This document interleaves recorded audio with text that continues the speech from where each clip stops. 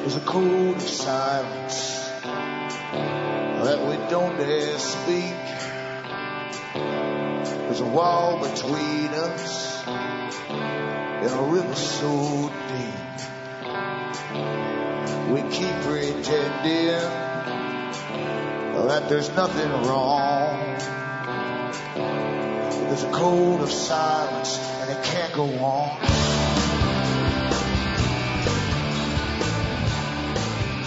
Hi folks, I'm Alan Watt and this is Cutting Through the Matrix on November the 9th, 2012. For newcomers, I always suggest you make good use of the website cuttingthroughthematrix.com. There's lots of audios for free download there, and I go through some of the history of the big system you're born into its roots, into the organizations that got together a long time ago to plan a world order, not any old world order, for peace and happiness and so on, but for themselves really.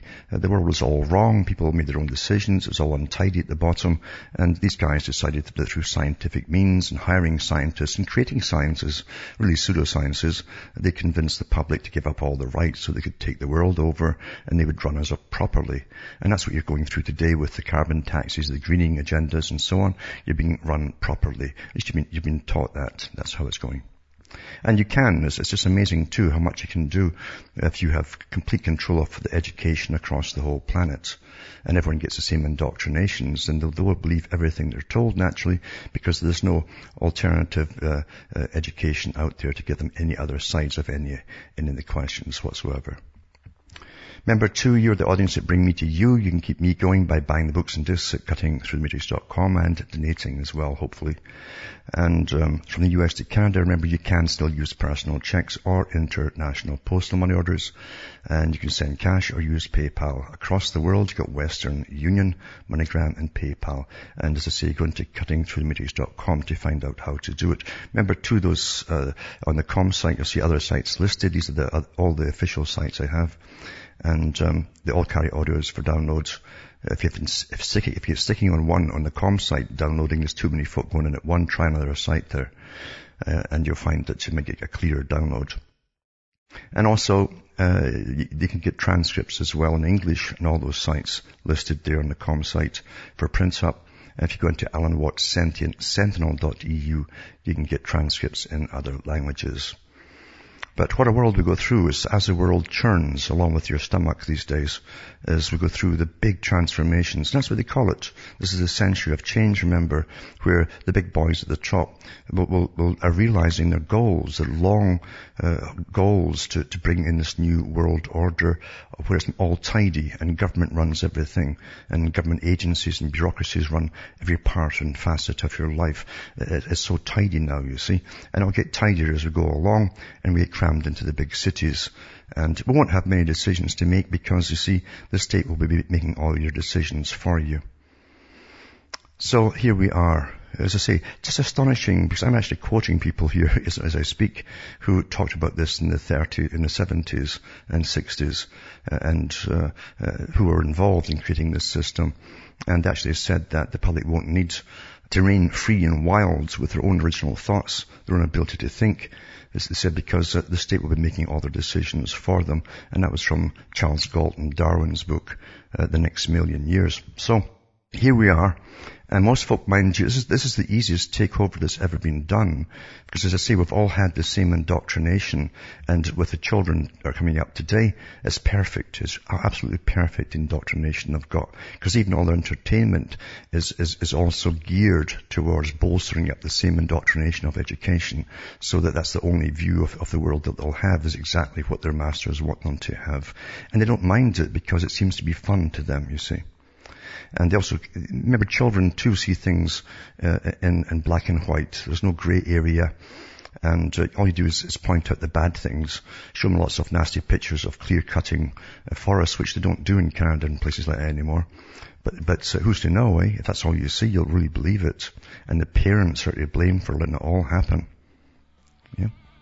Well, they're all ready for it, you see. Back with more after this.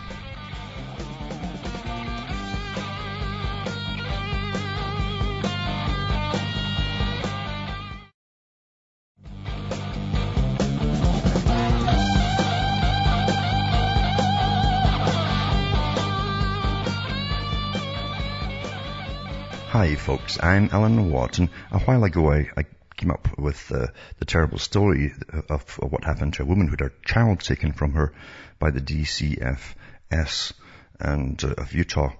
And I went through the trials and tribulations that she'd gone through. Amazing too, the tenacity of sticking with it and not just simply giving up, because it's a rigged system, the court system, especially this kind of court system in Utah to do with children. But there's an article out now by Brandon Turberville from the Activist Post, and he goes through the updates of what's been happening. I also know what's been happening because she's been sending me updates and so on. But it says here, in short, when Katerina was conveniently served with a protective order by her ex-husband shortly after his own bankruptcy proceeding, her son was immediately taken for her by the DCFS agents and armed police. Armed police, take your child away. Yet after repeated interviews and investigations by psychologists, sex abuse investigators, and other DCFS agents, it was determined there was absolutely no evidence that Katerina had abused her son. Soon after her son was returned to her, however, Katerina was served with yet another protective order by her ex-husband, this time with the help of rogue guardian ad litem Amber Ruder, the infamous Amber Ruder, because she's really made a lot of people's lives hell. Once again, after the filing of the second protective order, Katerina's son was forcibly removed from her, with police literally taking the child out of her arms. The process of interviews and investigations thus began anew, and again Katerina was exonerated. Yet after being ordered to organize and facilitate the family therapy sessions, guardian ad litem Amber Ruder has flatly refused to obey the judge's orders, telling Katerina that she cannot and will not do this for you, even though the judge ordered it. Ruder subsequently claimed that Katerina's son may not be returned to her at all because the two have been separated for such a long time and might traumatize the child to return home. This is in regards to a child who, in the opinion of the child psychologist who interviewed him, showed signs of being coached by other adults in what to say to the therapist in order to implicate his mother in misconduct in the first place. Ever since the second protective order, Katerina has been fighting an uphill fight in what seems like a never-ending legal battle. And it's true, you go through all these pre-trials, hundreds of pre-trials they call them. But when there's a pre-trial, just get on with the whole thing and get out in the open. But they don't do it that way. The whole idea is to make parents just give up and become broke, of course. Anyway, where she was forced to represent herself despite having very little time and money at her disposal. In addition, Katerina is having to contend with a guardian ad litem who is not only being uncooperative, but is actively sabotaging and opposing Katerina's efforts to be reunited with her son. Between the behavior of Ruder and Katerina's ex-husband's legal team led by attorney Jerry Renier, Katerina has had to endure such underhanded tactics as court-issued documents being sent to her previous attorney office instead of to her, as she's now representing herself. Now, notice, in other words, you see this, you can send them to other addresses, and you say, well, I didn't get it. Well, the court thing will go on in your absence, and you don't even know what's happened. So they're trying all kind of dirty tricks here.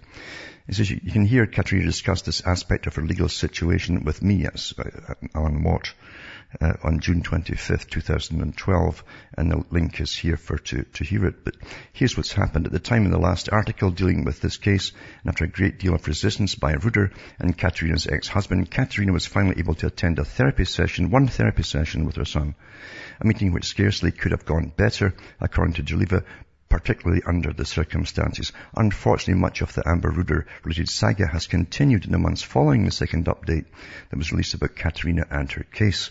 Not satisfied with the outcome of the DCFS investigations, as they were determined that there was no evidence for any abuse, Ruder requested a third interview session with DCFS in an environment more conducive for her purposes, but was rightfully denied by the judge. Very soon, however, a third anonymous claim of abuse was conveniently made against Katerina, and the interview and investigation process began all over again for a third time. Once again, Springville Police Department Detective Jeff Ellsworth was tasked with investigating Katerina's case. As before, Ellsworth concluded there was no evidence for abuse. Indeed, he clearly stated as much in his incident report when he wrote, "I've investigated this matter before, and the information that was brought forward does not provide enough evidence to support sexual abuse. This case will remain inactive." Likewise, Emma Drews, the DCFS worker assigned to the case regarding the third accusation, stated that the interview that she conducted did not disclose anything new and there was not enough evidence to support the claims of sexual abuse. After watching the interview, Detective Ellsworth determined that the alleged incident being dealt with was actually the same incident he'd investigated much earlier and had decided there was no evidence of child abuse. So even when they clear you of it, they go back to the original charge and you go round again in a circle. Essentially, the third accusation of child abuse was a type of accusational derivative, meaning that the third accusation was itself based on the first and second accusations, which themselves were found to be illegitimate and baseless. This on September the 7th, 2012, the third investigation was closed due to unsupported evidence. You understand the money it's costing the courts too and the taxpayers for all this kind of stuff? This is one case, All the while, however, Catherine's attempts to supervise therapy with her son were flagrantly derailed in direct violation of the court order by her ex-husband, who Catherine claims was acting on the advice of Amber Ruder. Furthermore, as a report written by Dr. Gail Stringham makes clear, both the ex-husband and the child were told by Amber Ruder that the child didn't have to see his mum if he didn't want to. Of course, Ruder has zero authority to make this decision because the therapy was court-ordered. So it was ordered by the court, but Ruder says, no, we're not bringing him. Ruder's function is guardian ad litem, not judge or jury.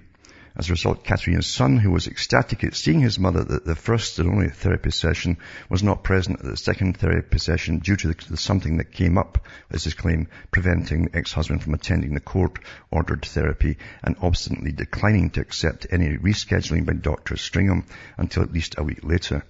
After this long delay between therapy sessions, Catherine's son began acting mysteriously hesitant about seeing his mother and even contradicting himself about claims made against Catherine's new husband around the same time the first allegations were made against Caterina. And it says, furthermore, Stringham's assessment regarding the possibility of the child having been coached in the second therapy session is comparable to her suspicions earlier in the year after the initial protective order had been filed. And in a letter to the court, Stringham has written, it says his responses during the second visitations to the son raises serious concerns regarding him receiving adult influence.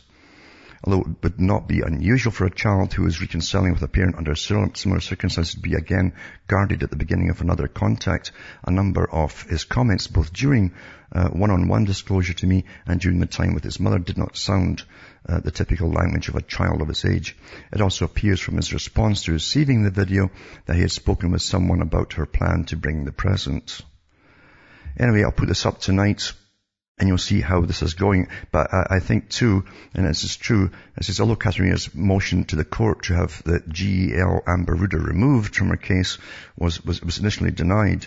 However, Gail Ruder is no longer the guardian ad litem of Caterina's case. In fact, perhaps due to the public pressure as a result of the coverage from the alternative media and the subsequent protests and contact from readers and listeners all across the spectrum, GEL Amber Ruder is no longer guardian ad litem in any capacity on any of her former cases. Ruder has been effectively removed from her position as guardian ad litem. In Caterina's case, Gail Ruder has been replaced by her supervisor, who is John Moody.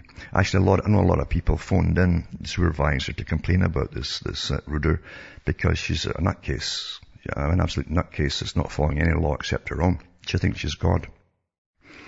And I know for a fact she's upset an awful lot of other people too by grabbing their children and doing a lot of dirty tricks as well.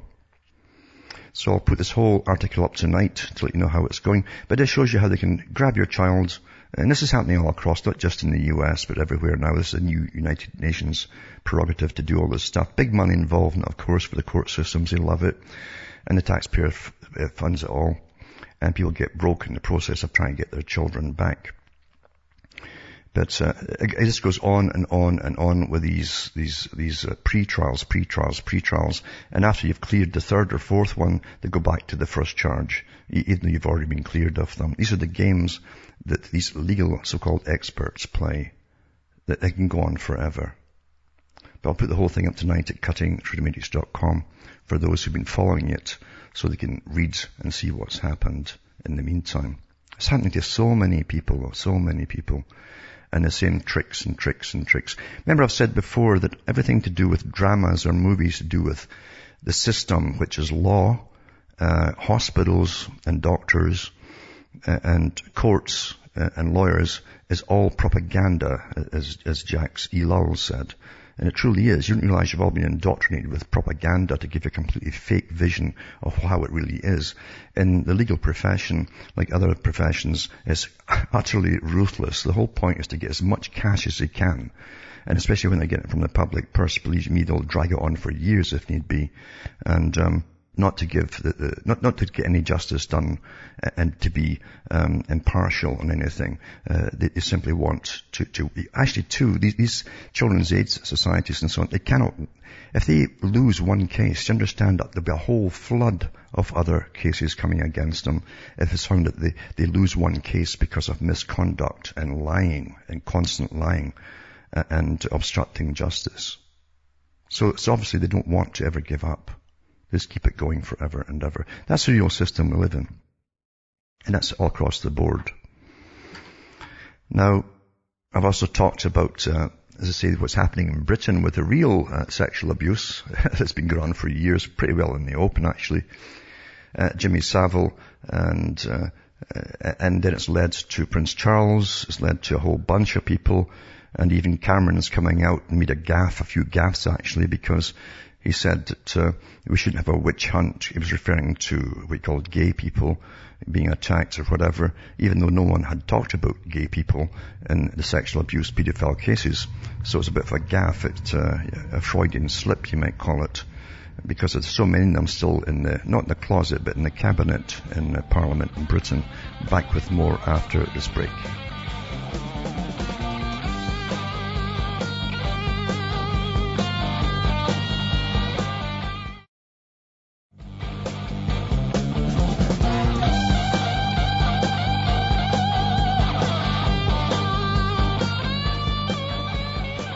Hi folks, I'm back. We're cutting through the matrix, talking about Jimmy Savile, which just is a scrape off the iceberg basically, of what happens in Britain. The country's gone, understand. The whole culture is utterly debased with all the stuff I've been not just taught in schools and growing up, but the incredible culture industry. You understand, you do have a culture industry. They decide by taking the pulse of the public and all your tweets and everything else just how far debauched you are, and you're ready for even further debauchery. And that's how it really works. I'm not kidding about that. That is the plan, folks. And it's working awfully well. But I mean, Jimmy Savile was a pervert of his whole darn life, and they knew it in the BBC before they hired him on. And you understand how many folk must have covered up for him for many years. Real important people too, to even get the cops off his back. He's been interviewed by the police before, because they wondered if he had a relationship with this Yorkshire Ripper that was a mass murderer. Because even after the Yorkshire Ripper was caught, Savile became his pal in the prison. He went to visit him in prison, and because he had a lot in common with him, obviously. But the cover-up is incredible, and they must, as I say, clamp down on the story or take it off in a different spin. I noticed even The Guardian have taken things off in a different spin to do one of the top aides that Cameron had. He was charged with having gross indecency downloaded on his internet through child porn stuff. And they threw that out because he had an awfully good lawyer. They didn't want to open up a can of worms to do with Parliament and all the rest of it. So they cleared the guy. But he also put things up his willy, for goodness sake, stuff like that, and odd kind of stuff. But anyway, these are the guys who run the country. And you can imagine all the other kinky stuff that they're into. But it doesn't really bother most folk today. I think, as I say, everyone's so degraded by everything they've adapted to with the changes, adaptation, until anything goes. You can't get them outraged anymore. Nobody's safe anymore. But it says that the deranged Jimmy Savile called for his pal, the Yorkshire Ripper, the mass murderer, to be allowed sex inside the prison that he was incarcerated in. And it says, Savile reckoned Peter Sutcliffe and other patients in the secure hospital should be allowed to mix freely to stop any gay urges. What's a gay urge? Is it a happy urge or something? I mean, homosexual urges, I guess. It says, Jim will fix it. Pedophile said, all guys together or all girls together isn't very healthy, he says. We've got to give our patients some reason to want to rehabilitate. These are people who are in there for, like mass murder.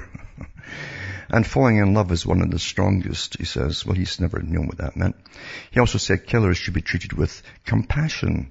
You know, the folk who love to slaughter folk and watch them die when they were doing odd things to them at the same time, we should have compassion on them. See, this is where it's all going, by the way.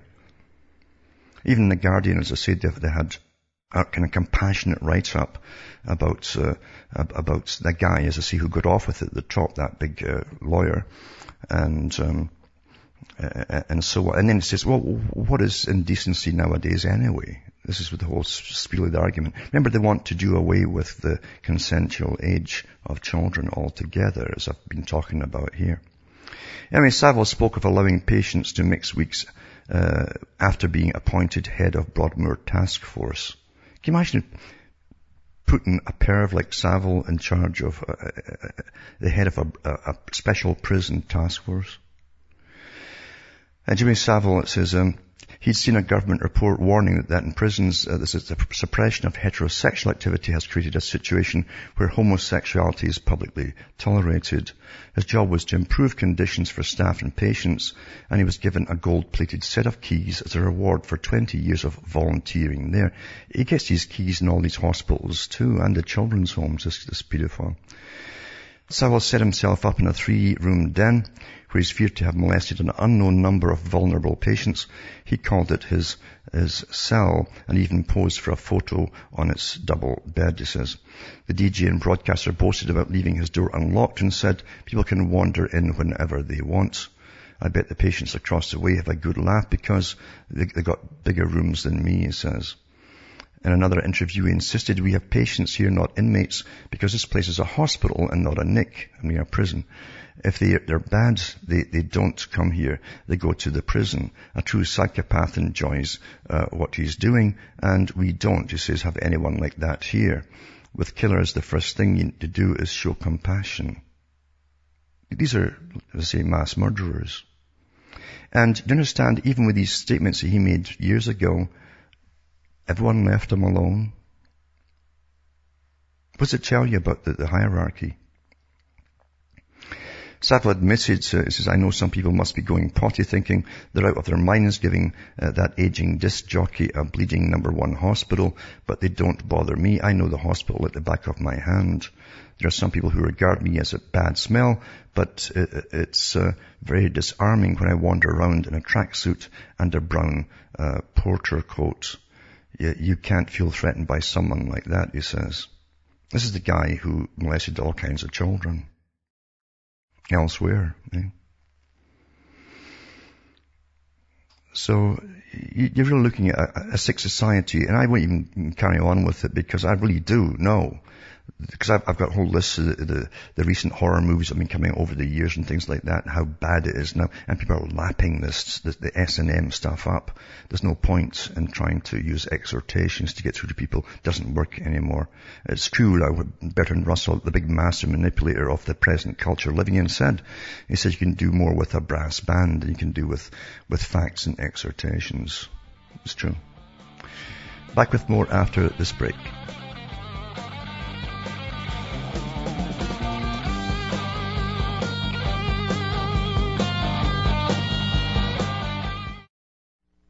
You're listening to the Republic Broadcasting Network, because you can handle the truth.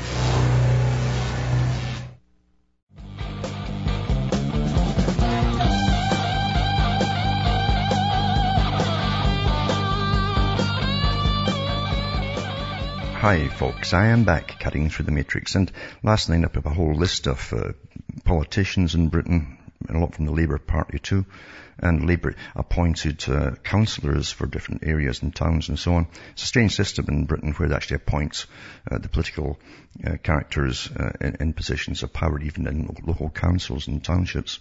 But anyway, I put that list up last night, and this article here kind of touches on some of it. It says, David Cameron just doesn't get it. The police and the judiciary are part of the UK abuse problem. And It says a full public inquiry and special commission must happen. Now, well, that won't happen in a hurry, that one, if at all. But it says, as the rippling waves emanating from the cesspool that's Jimmy Savile legacy break on the shores of the British establishment, it's become increasingly clear how the establishment is attempting once again to protect its own, it says.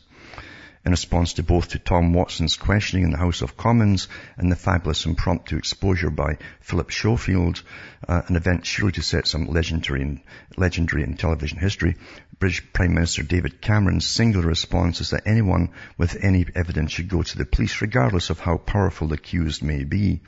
Is Cameron aware that multiple victims in the North Wales inquiry names the same high-ranking Tory politician in at least one case? The police deemed their testimony as fantasy. So if you go and complain, they say it's fantasy. For a Prime Minister, it's a breathtakingly, though probably deliberate, naive approach. It feels like a government's greasy denial that paedophiles are operating in positions of power.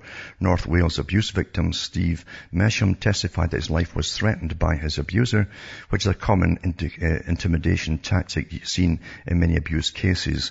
Death threats changed the playing field considerably. And it says, is Cameron confused or just waiting to pass the buck on? So where exactly is David Cameron suggesting survivors take their evidence? The serving police officers referred to by some of the abuse of those abused at the hellish Bryn Eston in North Wales, or is the Prime Minister proposing just walking into your local cop shop, if you can still find one, of course, given the aggressive programming of police station closures now being implemented by Cameron's government, and saying, hey, I was raped by so-and-so 20 years ago. Sensitive matters such as child rape require sensitive solutions, and Cameron's response is not only inadequate, it's simultaneously ignorant, insulting and ludicrous. Lest anyone has missed it, serving police officers and members of the judiciary are amongst those named by Bryn Eston victims. It's increasingly clear that the original inquiry was a cover-up, and let us not forget the Masonic connection, it says here. The Waterhouse Tribunal set the tone for its approach to Freemasonry right from day one. This actually happened in Britain. This came up in court. This is in the very first session that the barrister or lawyer for one of the groups of former residents of care homes made an application about Masonry. The barrister, who was called Nick Booth, asked that the tribunal inquiry should keep a register of the Masonic membership amongst its staff, the members, its representatives and witnesses who appear before it, and then he explained the duty of loyalty to a brother Mason and his duty of impartiality if he's involved in the administration of justice is not a new one, and it's one that's very much in the public eye, particularly at the moment. So you're supposed to stand up for a brother Mason no matter what he's charged with. The tribunal will be aware of the House of Commons Home Affairs Select Committee, which is investigating the issue, he added. Sir, I stress, if I've not stressed it before, that I'm not making any suggestion of disreputable conduct, merely to put the matter beyond the reach of any possible public comment, which might undermine the public confidence in the inquiry. Anyway, the chairman of the tribunal, Sir Ronald Waterhouse, and the two other members of the tribunal retired for a brief adjournment, and he turned the request down that they wouldn't take a list of all the witnesses and so on for the defense and so on that were Masons. So he said that the tribunal's own counsel, Gerald Elias QC, was appointed by the Attorney General, and any criticism should be addressed through the usual parliamentary channels, he suggested. I guess that means the Knights Templars, they're higher up there. Gerald Elias said nothing during Booth's application and remained silent after Sir Ronald had made the tribunal's ruling, it says here. Yes, yet both Sir Ronald and Gerald Elias knew something that the journalists reporting on the tribunal would have wanted to know, because Gerard Elias is a Mason. He's a member of perhaps the most powerful Masonic lodge in Wales called Dinas Llandaff. The lodge, which meets in Cardiff, is made up mainly of legal professionals and members of the Conservative Party, although there are members from other political groups. This in and of itself is not a problem, but there is a problem if fellow members have an oath of loyalty to each other which supersedes their oath to uphold law and conduct due diligence in any proper investigation into organized crime. And it goes on a few other things too about Masonic interference and so on.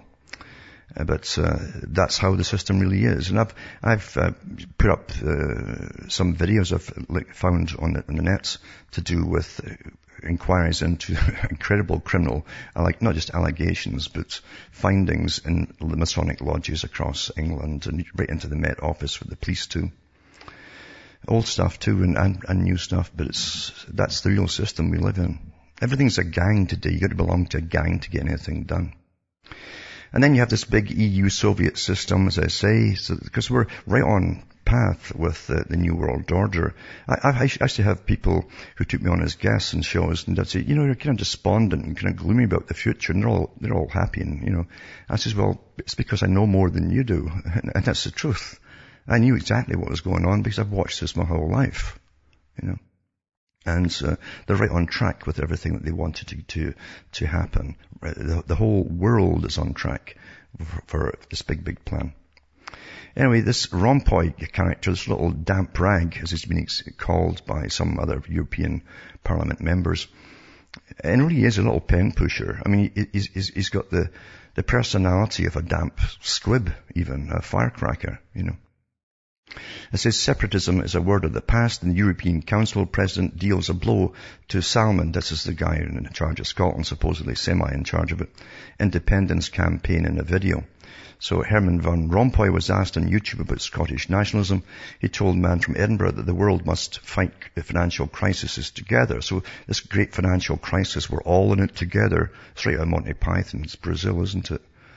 But anyway, Van Rompuy would chair discussions over independent Scotland joining the EU. I mean, how can you be independent and then go under this totalitarian Soviet system called the EU? It's ridiculous. Scottish nationalists were dealt a blow after a little-seen video emerged of the European Council President saying separatism is a word of the past and nobody has anything to gain from it. So forget it, in other words, he's telling you. Herman van Rompuy, 65, who would chair discussions over whether an independent Scotland could join the European Union, was asked about his views on separatism. He told a man from Edinburgh called Keith on YouTube that the world must join together to combat the global financial crisis and climate change, the other great con, and that we will only succeed if we can pool forces, meaning all your tax money. So I'll put that up tonight too, and there's your answer from these totalitarian freaks.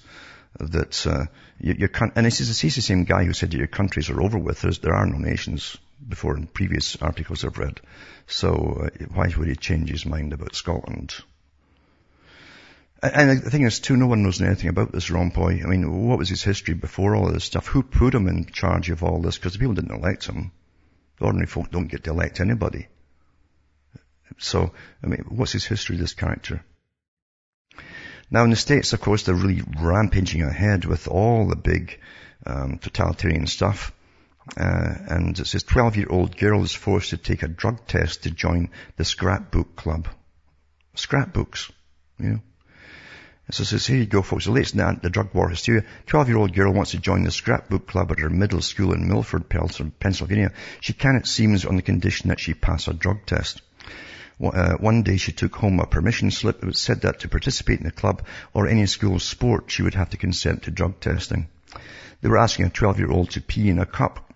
Kathy Kederer said, I've got a problem with that. They're violating her right to privacy over scrapbooking and sports. The New York Times reports, it says that the Kederers, whose two daughters are now in high school, are plaintiffs in a lawsuit against the Delaware Valley School District, with the daughters identified only by their first initials, A&M.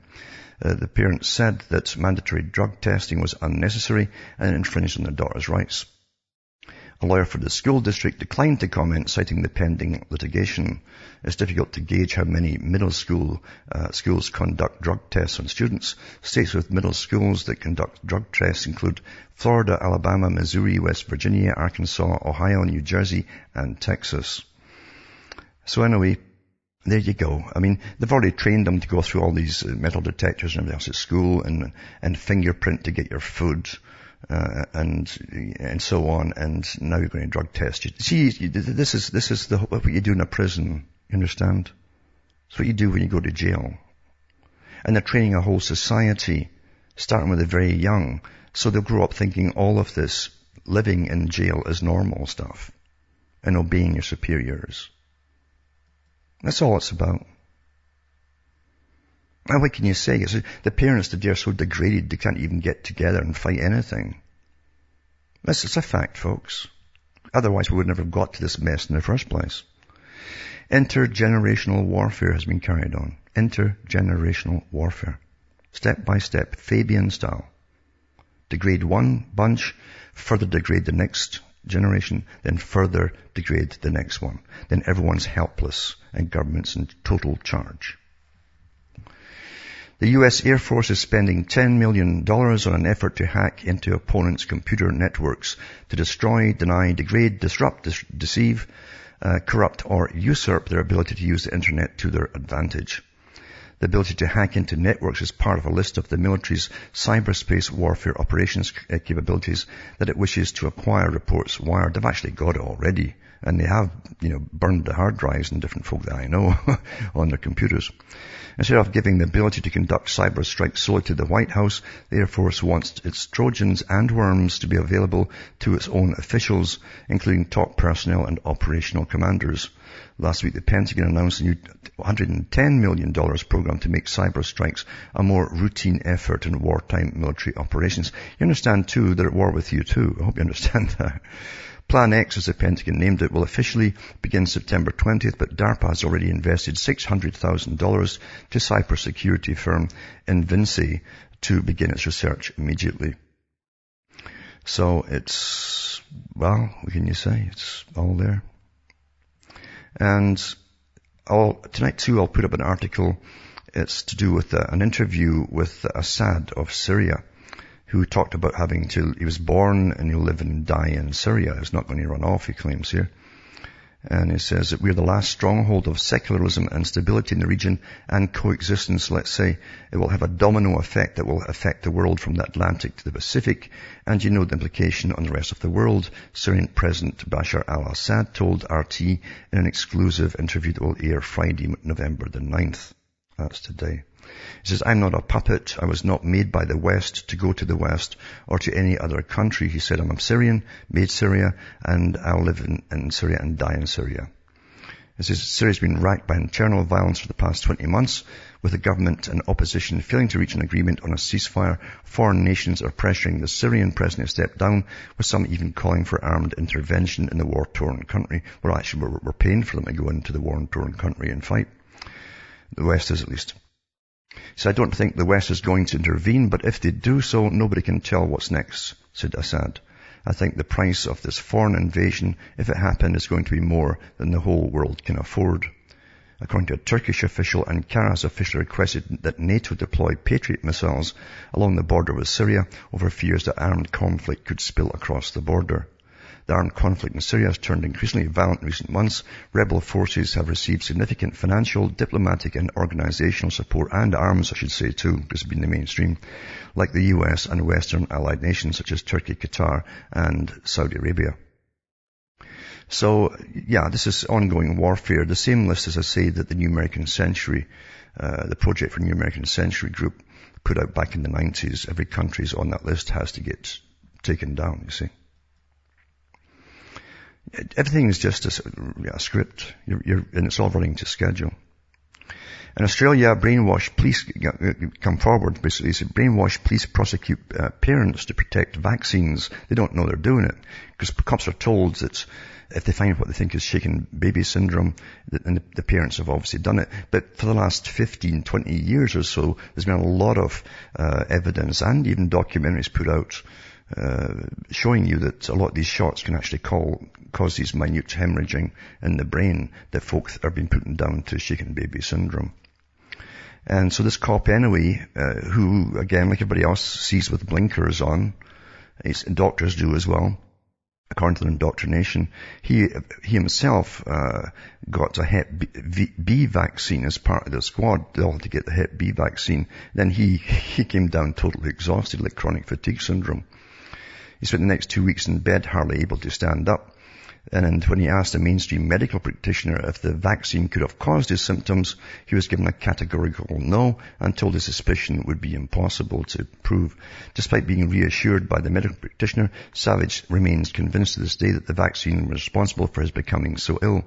His experience opened his eyes to a deeper evil still occurring, which he believes will rock many parents.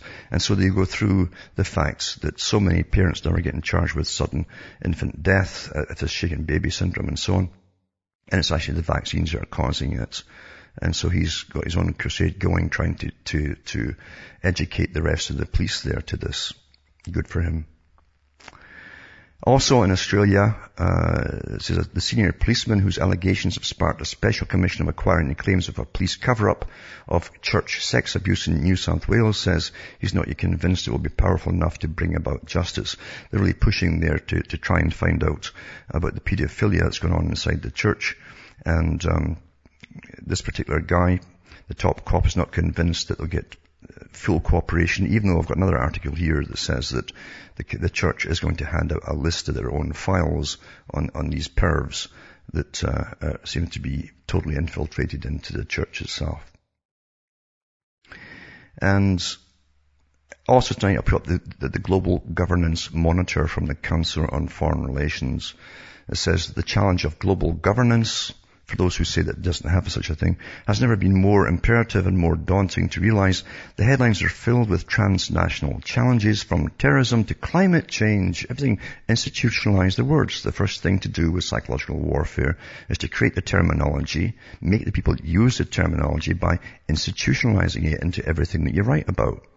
So they have terrorism and climate change to weapons of mass destruction. To foster better understanding of modern global challenges and international community's record. What is the international community? Did you get to vote on being part of the international community, folks? Huh? No, of course you didn't. In response to them, the international institutions and global governance, that's the IIGG program, has launched the Global Governance Monitor. The guide's 9 components assess the human rights, non-proliferation, finance, ocean governance, climate change, etc., etc. Everything they're running transnationally. Back with more after this.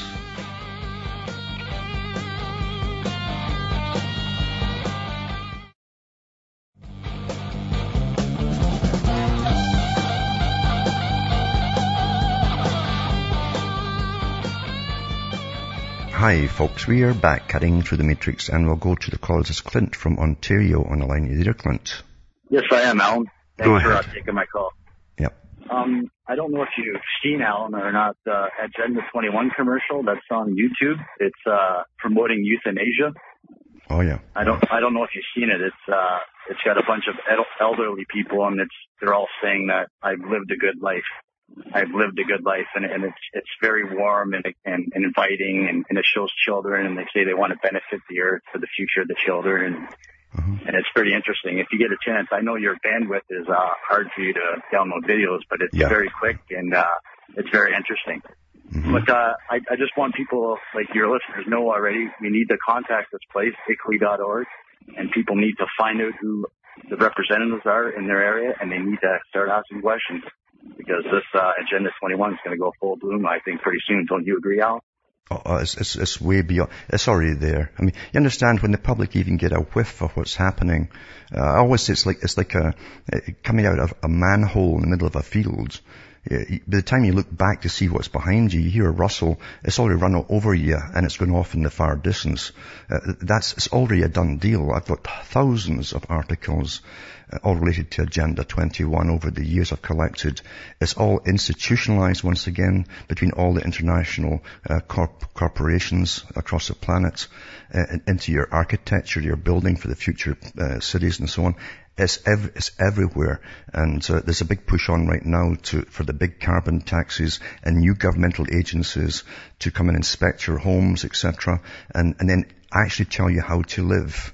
I'm not kidding you. I mean, to tell you how to live. Can I just quickly read? I'll just quickly read a paragraph here from the Agenda 21 book from the summit in Brazil. Yeah. And it just says here quickly, Agenda 21 is first and foremost a document of hope adopted at the Earth Summit in Brazil by nations representing over 90% of Earth's population. It is the principal global plan to confront and overcome the economic and ecological problems of the late 20th century. It provides a comprehensive blueprint for humanity to use to forge its way into the next century by proceeding more gently upon Earth. As its sweeping programs are implemented worldwide, it will eventually impact on every human activity on our planet. Deep and dramatic changes in human society are proposed by this monumental historic agreement. Understanding those changes is essential to guide us into the future for our fragile planet. Yeah. Who would have wrote that, Alan? Maybe well, actually, write that or something. That's right. If you go into the IBM website, they're one of the biggest players in all of this, because they've got the job of coordinating worldwide all of these various groups and changes, and all through all corporations and businesses and everything, the complete Agenda 21 through smart growth. It's another little term they use for the same agenda. It's called smart growth and smart cities. And along with the smart cities, you're going to have many more layers of bureaucracy and agencies to come round to your house and to check you, and right down to political correctness to do with it too. If a child comes out and says, I don't believe in this, I'm not kidding you, they're going to take that child off you. And the whole kit and caboodle, it's all on the table. But yet IBM, when they have their meetings, sometimes 2-3 times a year, every major corporation that's any kind of corporation has to attend it, because they've been given the job of directing and guiding the whole darn thing worldwide, including... IBM's tied to eugenics as well, back to Nazi Germany, aren't they? Oh, even before that, a lot of the founders of IBM were involved in trying to do the same thing in the States too. They wanted everyone numbered back in the early 1920s. Everybody across the whole U.S., even when they brought the FBI in, they wanted everyone across the U.S. to have special numbers and codes so everyone could be tracked back then. So they've been at it for a long time. But thanks for calling. And from Hamish myself from Ontario, Canada, it's good night to me. Your God or your gods go with you.